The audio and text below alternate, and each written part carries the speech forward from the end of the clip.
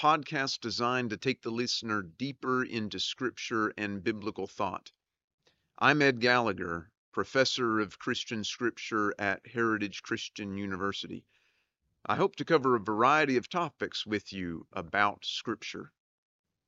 This podcast is brought to you in partnership with Heritage Christian University, where we help students to thrive in ministry.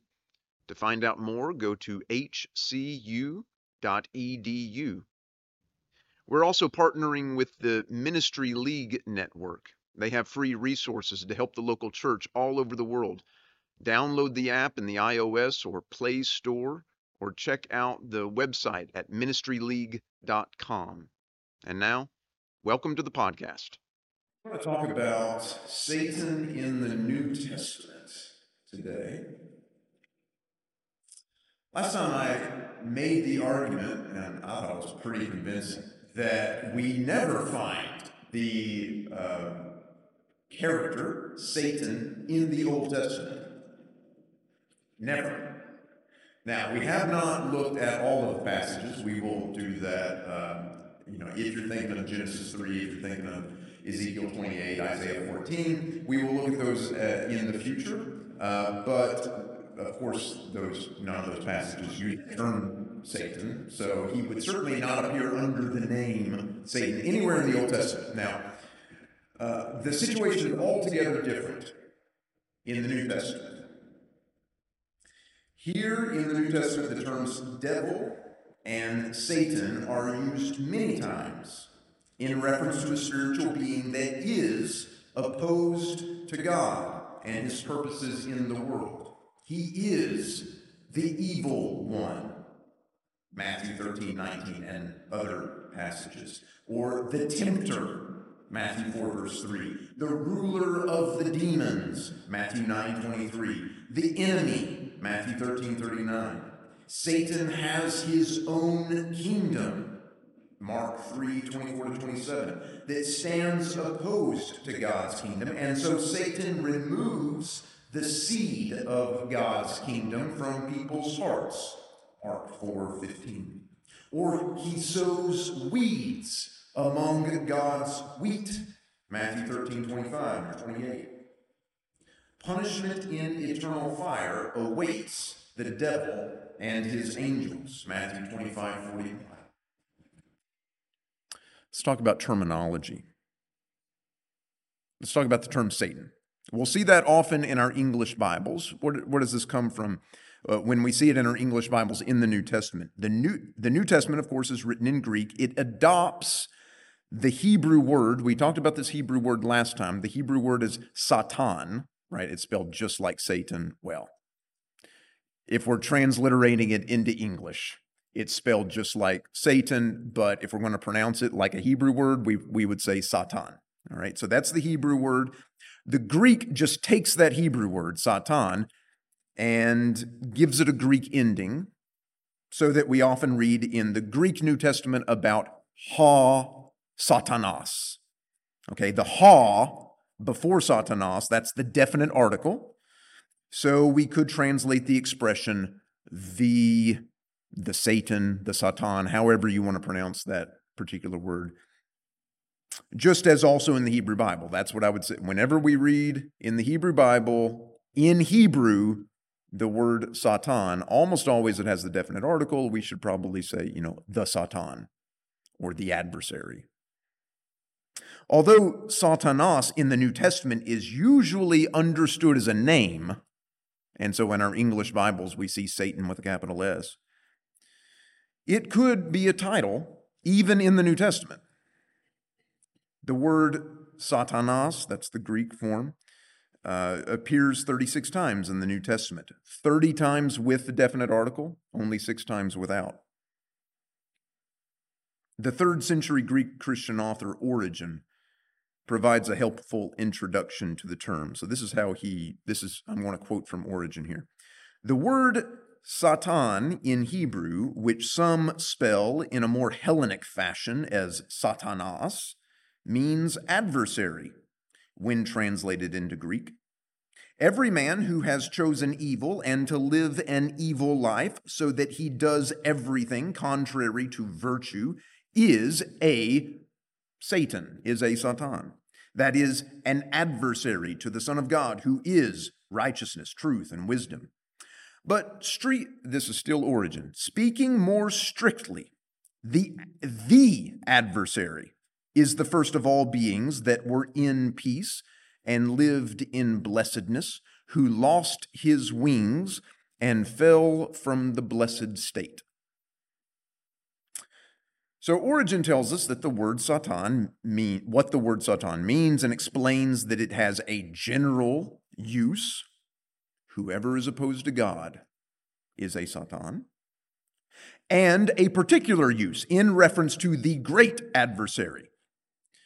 But we will see, I think, or at least I will, and I hope to persuade you, that the New Testament does not actually explain the origins of this being, so that the statement that was just made from Origen, that this adversary fell from his original blessed state, no matter how common it is in Christian tradition, is not directly substantiated in Scripture. Before the New Testament, the Greek word Satanas, or even the Greek word Satan. So in Greek, you could have the word Satan. It could have the Greek ending, Satanas, or not, just Satan. In Greek, I'm saying. You have the two forms that exist in Greek. Both of those forms appear in the Septuagint only 3 times. Twice in 1 Kings 11, verse 14, once in the apocryphal book of Sirach, chapter 21, verse 27. And each of these 3 appearances refers to a human being, not an angelic adversary, but a human adversary. There is also at least one instance when Satanas is used in the New Testament in reference to a human being. You can probably think of it if you give yourself a minute, but it's when Jesus told Peter to get behind me, Satan. This use of the Greek word in reference to humans, both in the Septuagint and in the New Testament, suggests that perhaps the word is not to be understood as a proper name. Neither was it a proper name in first century Jewish literature outside the New Testament, such as the Dead Sea Scrolls. On the other hand, the New Testament use of the term Satanas is distinctive, at least in terms of the prevalence of this term for the chief agent of evil. We will see later that Satan or Satanas was not at all a popular term in contemporary Jewish literature. So if you go outside the New Testament and look at Jewish literature, it's not there much. There were all sorts of terms for the chief agent of evil in ancient Jewish literature. Mastema, Azael, Melki Resha, Belial. This last term, or a similar term, Beliar, does actually appear in the New Testament once, 1 Corinthians 6, verse 15. But the others are absent. You never read in the New Testament about Mastema or Melki Resha. In the New Testament, along with the word Satan, we also find the word diabolos, which is often translated devil, and it means, usually thought to mean slanderer. While these two terms, Satan and diabolos, were not prominent in ancient Jewish literature at the time of the New Testament, they are very prominent in the New Testament. So one scholar has said, he puts it this way, the New Testament consolidates Satanological terminology. We might be able to think of one more word that also appears in the New Testament. The word Beelzebul does appear 7 times. Although, as this scholar points out, Farrer, Thomas J. Farrer is the name of this scholar, he points out it is the Pharisees that use that term, whereas Jesus prefers to speak about Satan in that conversation. The conversation's Mark 3, verses 22 to 30, and parallels Is the term Satan a proper name in the New Testament? Here again, Farrer, this scholar that I'm talking about, is helpful. He says that before the New Testament, there is no clear instance of Satan, being used as a proper name, though there are some possible exceptions. Jubilees 10, verse 11, etc. In the New Testament, the term Satan can almost always be interpreted as a term describing a function rather than as a name. Remember, even in the New Testament, the word Satan is usually preceded by a definite article. So we could almost always render it the Satan. Right? So maybe even in the New Testament, even though in our English Bibles we read it as a name routinely, maybe it wasn't maybe Jesus did not use it as a name, or the apostles. Maybe they were just talking about the Satan. It may be that Luke 22, verse 3, which says in our English Bibles, then Satan entered into Judas, without a definite article. That's the key point. That's the one verse, really, where you don't have a definite article. It's not the Satan entered into Judas. It may be that represents the first appearance of Satan as a name. But even later in early 2nd century Christian literature, the term is still probably not a name. So, like in the Apostolic Fathers, if you know what that is, not a name. The mid-2nd century author Justin Martyr is the first one who certainly uses Satan as a name. So if you're looking for the passage where we definitely know, okay, here it's a name, that's mid-2nd century Justin Martyr. The passage is Dialogue with Trypho 103.5, if you want to look at it. In non-Christian Jewish literature, apparently the Hebrew term Satan is first attested as a proper name in the 3rd century rabbinic work called the Tosefta. Okay, Christian literature of the 2nd century resembles early Jewish literature in its use of a variety of terms for the chief agent of evil, with the name Satan or the descriptor the Satan featuring surprisingly rarely. So like after the time of the New Testament, you still don't see this word very much in Christian literature. The Satan appears in the Apostolic Fathers 3 times, a few more times in Justin Martyr, and in early Christian apocryphal texts. So, against this background of ancient Jewish literature and the foreground of 2nd century Christian literature, the prominence of the Satan in the New Testament is striking.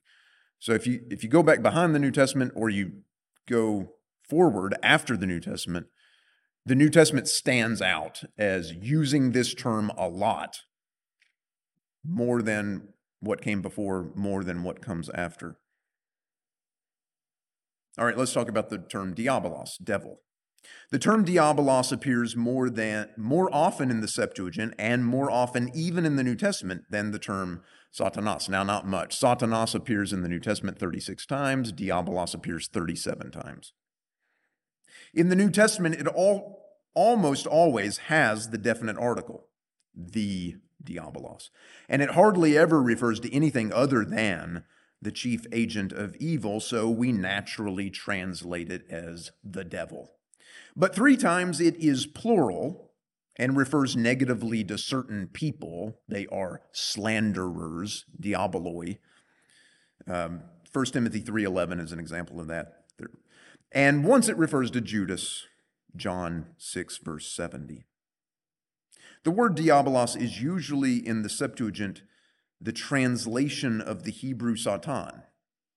All right, so when you have in the Hebrew the word Satan, a few times in the Septuagint, you remember what the Septuagint is, right? The Greek translation of the Old Testament. So a few times that Hebrew word comes into the Septuagint as simply Satan. They just transliterate it. Usually they translate it, and so that what we see in the Septuagint is the Greek word diabolos. Right? Given that the term diabolos in Greek has to do with wicked speech, right? The word itself means slanderer. This translation, diabolos, coheres with the view that the Satan accuses people, as at Revelation 12, verse 10, where the Greek word kategor is used, which means accuser. All right, but there are other terms. So we've talked about Satan, we've talked about devil, diabolos. Aside from these two most common designations for the chief agent of evil, the New Testament employs an array of other terms. Farrer and Williams, in an article about this, counted 137 references to Satan in the New Testament, counting all his titles together. Some of these other titles include the following. So I've mentioned some of these already. The evil one. So Matthew 5:37 is an example of that, although it's a possibility. The tempter, Matthew 4:3. The enemy, Matthew 13:39. Beelzebul, Matthew 10:25. Beliar, 2 Corinthians 6:15. The ruler of this world, John 12:31, etc. The prince of demons, Matthew 9:23. Most of these terms are pretty straightforward, but two of them could use some more discussion. Let's talk about Beelzebul. This name combines two elements. You've got Baal and you've got Zevul. The second element, Zevul, means something like prince. We're going back to Hebrew, by the way. And the combination Baal-Zevul, meaning Prince Baal, is attested as early as the 14th or 15th century BC at Ugarit. While the two elements appear in the Hebrew Bible separately, so you read about Baal a whole bunch in the Hebrew Bible, you read the term Zevul a few times, the combination Baal-Zevul does not ever appear in the Hebrew Bible. Instead, you do find a few times the term Baal-Zevuv, which you might, Beelzebub, right? Baal-Zevuv. 4 times it appears in the Hebrew Bible, all in 2 Kings chapter 1. And the name is associated, it's the god of Ekron. Baal-Zevuv, the god of Ekron, is what we read about in 2 Kings chapter 1. The name means Lord of the Flies. All right, Baal, Lord, Zevuv, flies. The Septuagint translates it as Baal-Muya, fly lord. The form in the New Testament, Baal-Zevul, corresponds more closely to the form probably used by this god's worshipers. The term in the New Testament is associated with the ruler of the demons, Mark 3:22. This term, Baal-Zevul, is not attested, the term itself, Baal-Zevul, is not attested in the period between the Ugarit tablets in the 13th century BC and the Synoptic Gospels. So we've got like more than 1,300 years in which that particular term is not attested. We've got Baal-Zevuv in the Old Testament, but not Baal-Zevul. Outside the New Testament, the term is used for the chief agent of evil only in the Testament of Solomon. So it's not a popular term. So you probably think of it, I assume you do, I'd think of it in this way, as basically in the New Testament, it's sort of a synonym for Satan, right? The Pharisees use, as I mentioned earlier, Baal-Zevul, and Jesus talks about Satan in this conversation. Some interpreters have thought that they're actually two different characters. Well, interpreters, maybe that's stretching it. But if you look at Paradise Lost, for instance, Milton represents, Satan is the chief bad guy who leads the host in the war against God. And his chief lieutenant is the demon known as Beelzebub. So two different characters in that recounting of the origins of Satan. All right, the other term I want to mention just briefly is Belial. The Hebrew word Belial means wickedness. It appears 27 times in the Hebrew Bible, and it just wickedness. It's not a name, it's just wickedness. In the Hebrew Bible, it never refers to a spiritual being, a supernatural being. It just means like it's wicked people or whatever. The term is used in post-biblical Jewish literature sometimes to describe a chief agent of evil, though. So like in the Dead Sea Scrolls and in the Pseudepigrapha, it became a name, Belial. They would talk about the forces of Belial. The Dead Sea Scrolls talk about this. So in the New Testament, it doesn't appear except one time, as I mentioned earlier, 2 Corinthians 6:15. Sometimes we see that these terms are interchangeable with one another.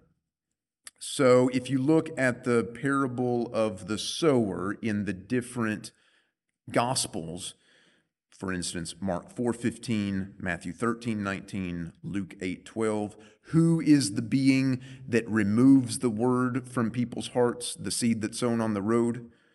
Well, in Mark, it's Satanas does that. In Matthew, it's the evil one that does that. In Luke, it's Diabolos that does that. So used interchangeably in that way. Or in Matthew's account of the temptation of Jesus, we've got the tempter in verse 3. We've got Diabolos in verses 5, 8, and 11. And then we've got Satan in verse 10. So there is a consolidation of terminology, whereas I think if you look in Jewish literature at the time of the New Testament and even Christian literature after the New Testament, terminology is all over the place. What are we going to call the chief agent of evil? It's all kinds of stuff. In the New Testament, there is this consolidation. It's Satan, it's the devil, but then there are these other terms as well that are sometimes used. What does the devil do according to the New Testament? Well, he's a leader of angels who will be condemned to hell or the lake of fire. The Bible does not say that the devil reigns in hell or that he is a torturer of the damned in hell. The lake of fire is a punishment for Satan, not his preferred residence. It's not like Brer Rabbit, wanting to be thrown into the briar patch or anything like that. The New Testament gives no credence to the notion that Satan might think better to reign in hell than serve in heaven. But what does the devil do? In the New Testament, he does several different things. One thing he does is tempt people.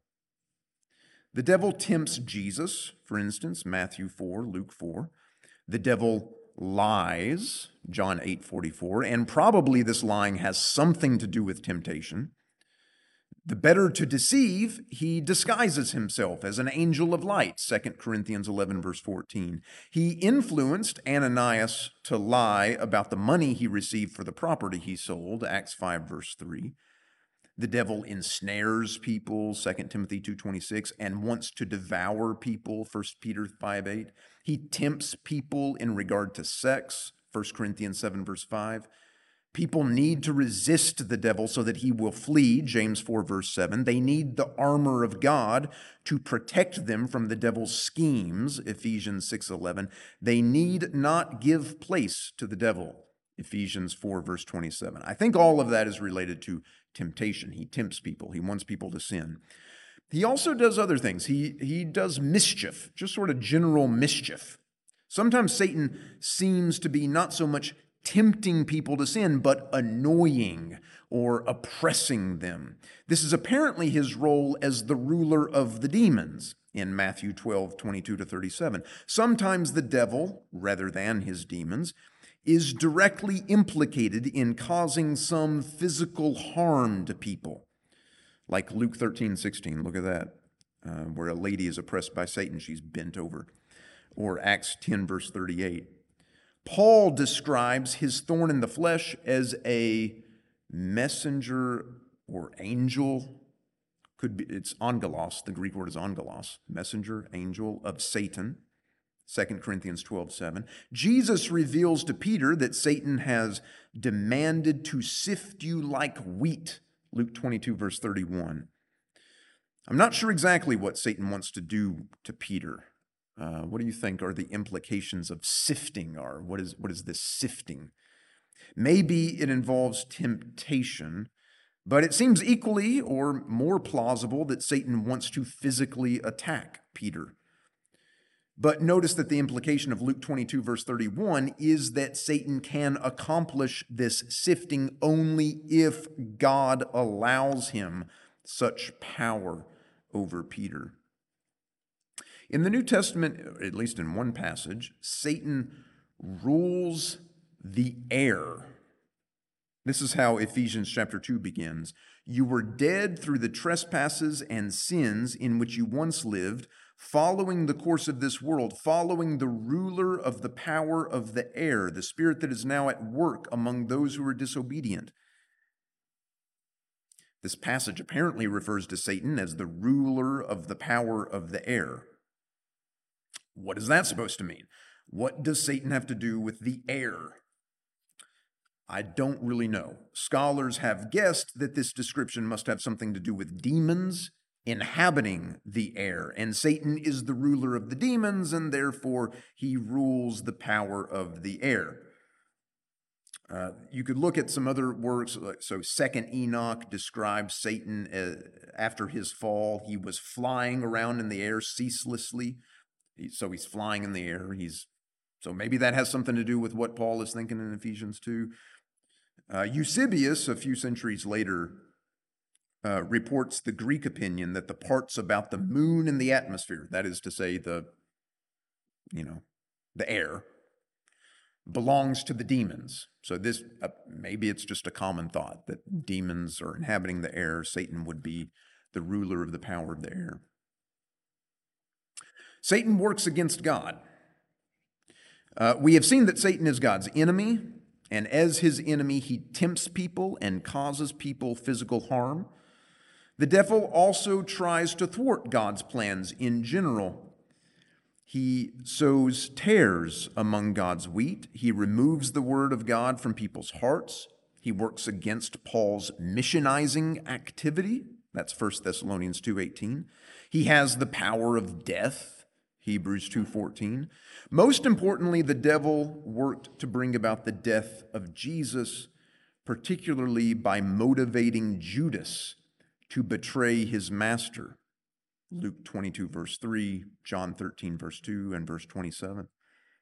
But of course, it was this very action by the devil that ensures the devil's ultimate defeat, for which very purpose the Son of God appeared, as was read to us earlier today, 1 John 3:8. There's more to say about the devil in the New Testament, and fortunately, I can save that for next week, so you'll get more.